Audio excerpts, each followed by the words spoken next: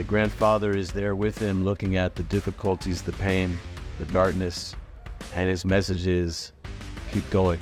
If that is the effect of seeing tragedy and pain, that's fantastic. And I just sat with him and I could see the reality he was facing. And I validated his anger.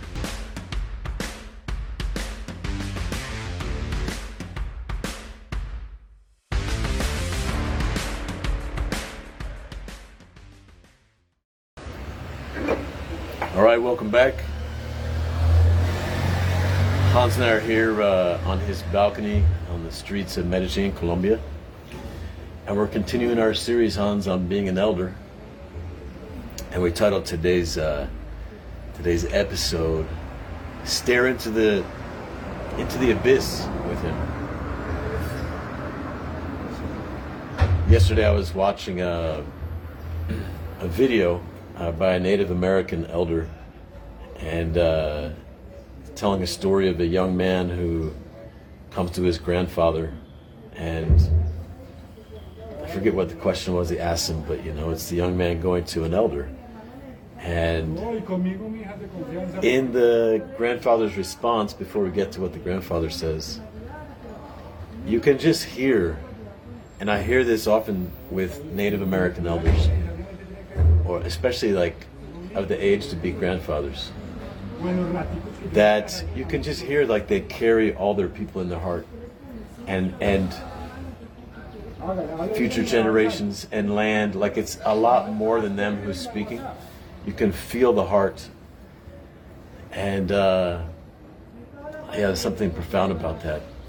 I personally have not spent much time with Native Americans, but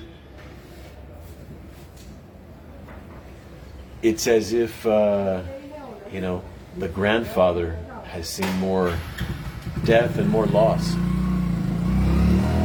And speaking to the younger man or the boy, his message is keep going. And in this video, he's talking about the many difficulties of life, and the message is not like rah rah. It's not about happiness and success. The message is the grandfather is there with him, looking at the difficulties, the pain, the darkness, and his message is keep going. And there's honor in that. Keep going. In the face of it all, keep going. There's this quiet, beautiful sense of strength, sense of spirit. Keep going. With sense of care, and that's, to me, the way you describe it, the remarkable part. Because I haven't seen much more, and haven't seen pain, and haven't seen that you end up caring more, or carrying more people in your heart. That sounds remarkable and quite very uplifting also, actually. That seeing all that, or seeing more grief, that it doesn't make you disconnect, but rather connect more and care more. That's a great way to look at, but that's a great prospect of getting older. That's a great prospect of, if that is the effect of seeing tragedy and pain, that's fantastic. No? That's something I look forward to. Well, grief is taboo. Grief is taboo in American culture, probably largely in Western culture in general, as is death. We're a very death-phobic culture. And there's feels like something deeply missing about all this focus on staying young, staying positive and happy, and in a way avoiding pain, avoiding suffering, avoiding death. And you can see the can see the madness in a way with our response to the COVID pandemic. Just terror of death versus many other cultures come and gone, and how they approach death. I think that's a beautiful role for an elder. And I mentioned, is it Stephen Jenkinson or Stephen Jenkins? Stephen Jenkinson, I think, who put out the documentary Grief Walker. And he is like a grief worker, and he's spent time with many people on their deathbeds. And he talks at length about our phobia of death and the role of an elder or a dying man to be an example of a beautiful way to embrace your own death as an example for the younger generations. So they're not in fear about death, and so they can live a great life. Is this, this phobia of death keeps us from taking risk, keeps us from fully living in many ways. Staring into the abyss, that's maybe that, looking together at death and not turning your eyes away, not trying to solve it, not trying to run from it. I've told the story a few times about a young man from the Middle East. He was about 16 or 17, came to the U.S. with his family. His mom had attended my eye stand, with the honor work, and she kept asking me, practically begging me to spend time with her son. And I was reluctant to do so because there was this sense that something was wrong with her son and I could fix him. But I agreed to, and I told her I can't remember what I said exactly, but I'm just going to spend time with him, And so I invited him out to the cliffs overlooking Austin, Texas. We hiked up the cliffs and we went and sat on the edge of the cliff. We're just looking over this vast, beautiful valley. And I just sat and listened to the life he was facing, the reality and future he was facing. He was very angry. He was saying the kind of things I could see why his mom was alarmed. He was saying, very violent things. His mom was probably afraid that he was going to act out violently towards others or towards himself. And I just sat with him, and I could see the reality he was facing, and I validated his anger. And there's this, a sense of grief there at what's been lost. He'd been taken away from his deep and rich Middle Eastern tradition and supplanted in this other world where he doesn't belong. And his father doesn't have a respected role. And he doesn't have his people, he doesn't have his homeland. And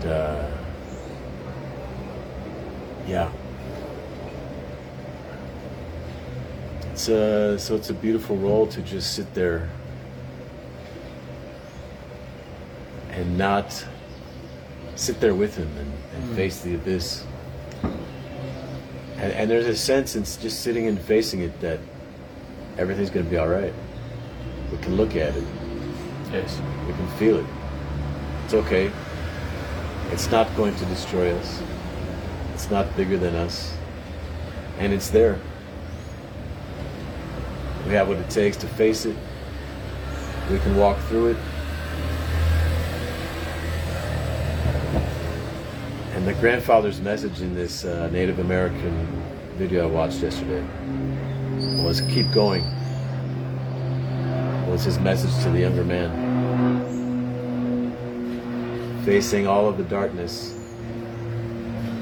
the elder's message was, yes, yeah, it's dark. It's dark, it's dangerous, it's painful. Keep So, going. I see some of the men I know facing the abyss, you know, worried they won't have any money.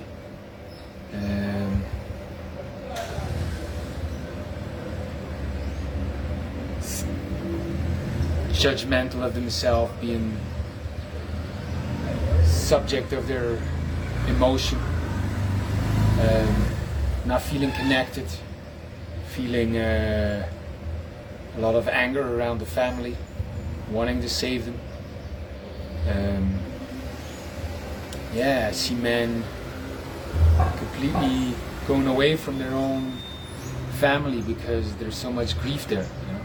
Building new lives in new countries, setting up communities so they could feel home. I see men who are have a lot to tell, but are like abandoned on humanity because they feel there is no one's listening, or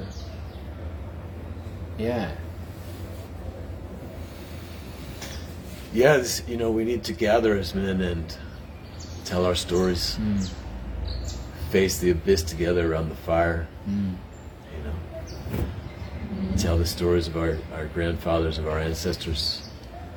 Clint is watching, and he's definitely faced the abyss the last few years, and he's still going. I'm sure he's driving his truck right now down some long American highway alone. Well then, hopefully he's not watching, but just listening. Hopefully. Facing the abyss. And if what I'm learning as a friend or as an ally, as in a role, if I am to play any role as an elder, is how willing am I to look into the abyss, and how willing am I to feel with the other? Because it's only in the extent that I'm willing to feel with the other that I will be invited to represent and speak for the other and be of help to the other. And that's a huge learning for me, to feel with the other. Maybe that's a big part of the staring into the abyss, feeling with the other. It's just like, even in silence, right? You're both looking, it's how you're looking at it you're facing the death, maybe you're at the graveside of a man's father together, and you're just there, you're looking into the hole where the casket is being placed, and not even words need to be said, but just the fact that we're there, like that's where we're going. That's gonna be us, and it's okay. There's very much a sense in our Western culture of to manage, to survive, to be successful, what we need to do is avoid the negativity, the pain, the darkness, the death. And it feels very untrustworthy to me. Yes. Very superficial.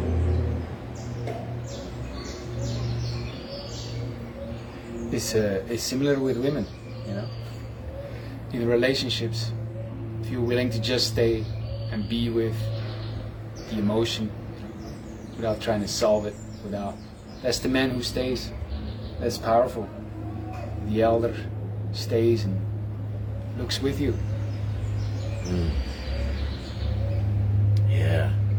Feels with you. I'm saying this, as I'm speaking, I'm not teaching, I'm just exploring this, like how willing am I to feel with the other? That's the caring for the other, the willingness to feel, not the willingness to understand, which is like maybe an empathy, but the willingness to feel with the other. and just be there with them. It's the honor work that we do is a different approach to confronting life, rather than trying to escape the darkness and the pain and stay high vibration and positive.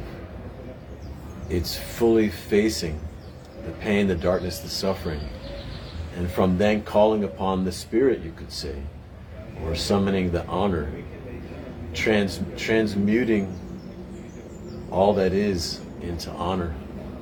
But it starts with the facing. Yes.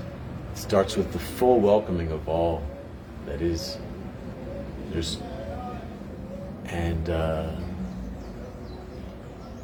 Yeah, it's powerful. It's the work we're going to be doing inside of this Facebook group that we're about to launch, Hans. Yes. So men who are watching this, we'll be welcoming you to join us inside of this Facebook group. We're going to face what's coming. We're going to face what is. Face what you've lost. We're going to face it together. And we're going to welcome honor. We're going to welcome our people into our hearts. We're going to welcome our ancestors, our future generations. And we'll take care of each other. I think, yes. and from there will come a calling. Deeper than a invented mental purpose or just a dream or a goal.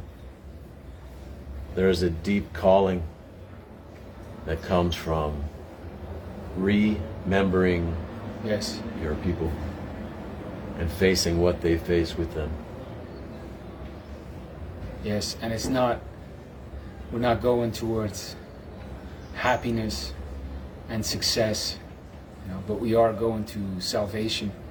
Yes. And Deep elation. yes, it's a different feeling. Beyond happiness, I would say. Yes. More profound. All right. We invite you to join us. See you tomorrow.